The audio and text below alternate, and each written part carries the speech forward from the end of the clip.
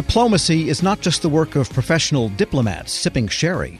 Public diplomacy takes many forms and is conducted by many people. And each year, the U.S. Advisory Commission on Public Diplomacy publishes a comprehensive review of this work by the State Department and the U.S. Agency for Global Media. Here with highlights, the Commission's Executive Director, Vivian Walker. Ms. Walker, good to have you on. What is public diplomacy versus just diplomacy? I think if you define traditional diplomacy as government-to-government interactions to further national strategic interests and foreign policy objectives, public diplomacy takes that a little bit further and brings it to the person-to-person level.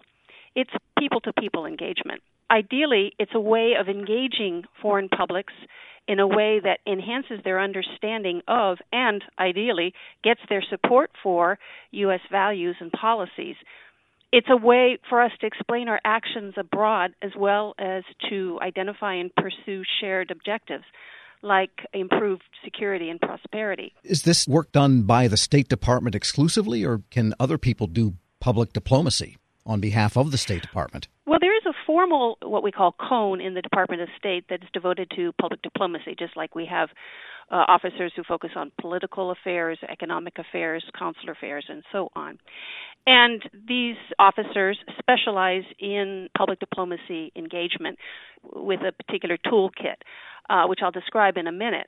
But I just want to point out that though public diplomacy we have a special core or within the State Department that engages in that.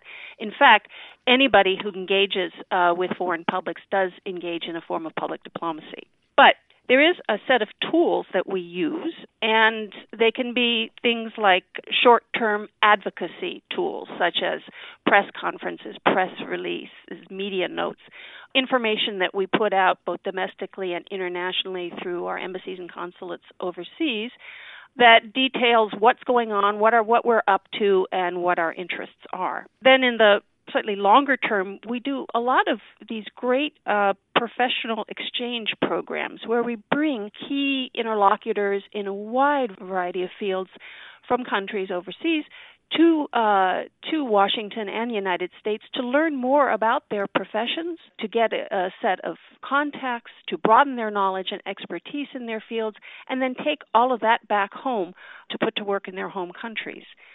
We also have longer-term education exchange programs.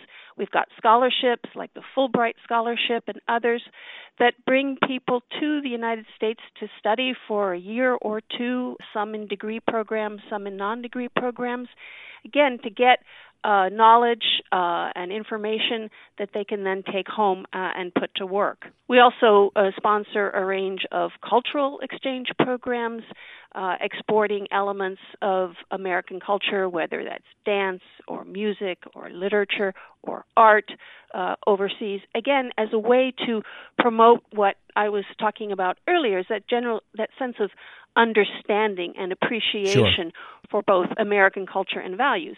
But these exchanges are two ways. We also send American students and professionals abroad under similar programs so that they can not only serve as ambassadors for American cultural values, but also pick up understanding and information about the rest of the world and bring that home.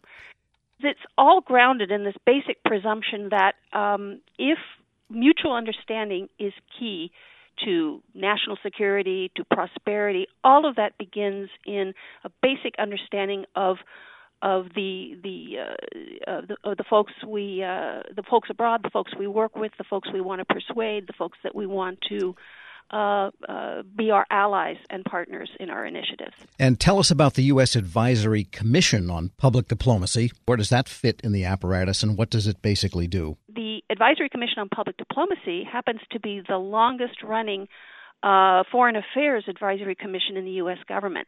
It was actually founded in 1948. And our commission, which is made up of up to 7 presidentially appointed and Senate-confirmed commissioners, focuses on recommendations for Congress, for the White House, and the Department of State about what we're doing in U.S. public diplomacy today, what's working, what's not working, and how could we do it better. We're speaking with Vivian Walker. She's the Executive Director of the U.S. Advisory Commission on Public Diplomacy, and you are required to submit a fairly comprehensive report each year to the Congress on public diplomacy activities. Give us the highlights of what you told that happened in 2019 and 2018. One thing I'd like to highlight about this year's report in particular is that the 2019 report marked the 70th anniversary of reporting. And I think it's safe to say that these reports in general are quite influential, and most of the major changes we've made in our thinking about public diplomacy over the last 7 decades have originated with or been inspired by the contents of the report.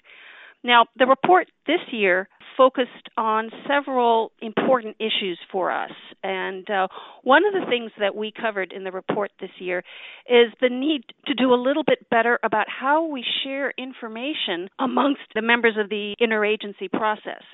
We need to do a little bit better of a job in prioritizing the coordination and synchronizing, basically, of our messaging overseas. Another request that we made, which is perennial but nevertheless important, is continued sustained investment in public diplomacy activities. We are always looking for additional resources to be able to do our jobs better. And particularly in what is right now a really competitive global information environment, we need to be able to stay up to date with the best resources, the best tools in order to make sure that we maintain our presence. We're also concerned and interested in how public diplomacy practitioners use these social media and other emerging technologies. As you well know, the information space is transforming so rapidly, and there's so many ways and opportunities to reach audiences. We want to make sure that we are using these emerging tools responsibly and effectively. So that's another concern. We're also interested in prioritizing the needs of the field. Public diplomacy is carried out in our embassies and consulates around the world by public diplomacy officers who are on the ground, who occupy that last 3 feet, who are in daily and direct contact with our key audiences. They really have the best sense of what's going on, where the fault lines are, where we could do more, where we could be more supportive. And so I think we need to prioritize their input into the kinds of programs we develop.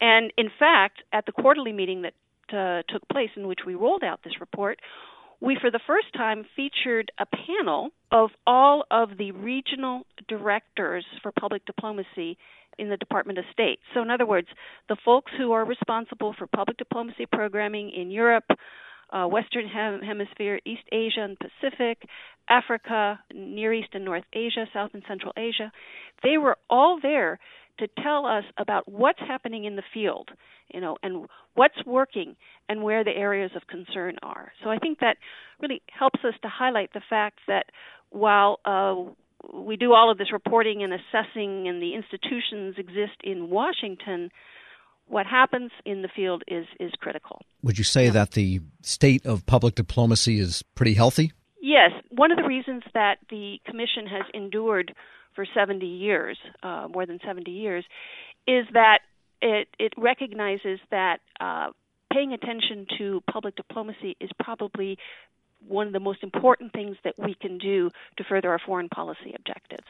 Because if we're not communicating what we're up to, if we're not trying to engage the audiences who we need as our allies or at least our supporters, then none of our policies are going to be as implemented as effectively as they might be. So I think it's a recognition of the essential nature of public diplomacy and its value to the pursuit of our foreign policy objectives. Vivian Walker is Executive Director of the U.S. Advisory Commission on Public Diplomacy. Thanks so much for joining me. My pleasure. Find a link to this interview and to the most recent report at federalnewsnetwork.com/Federal Drive. Hear the Federal Drive on demand and on your device. Subscribe at Apple Podcasts or Podcast One. Want more ways to show your good side to the world? Donate plasma at a Grifols Center and join thousands of donors who are helping to save lives. Receive up to $1,000 your first month. Learn more at grifolsplasma.com. Grab a 30-day free trial of Live by Live Plus, and you'll get unlimited skips, commercial-free music, and all of the podcasts and live streaming events you can handle. Visit livexlive.com/podcast1 to learn more and start your free trial.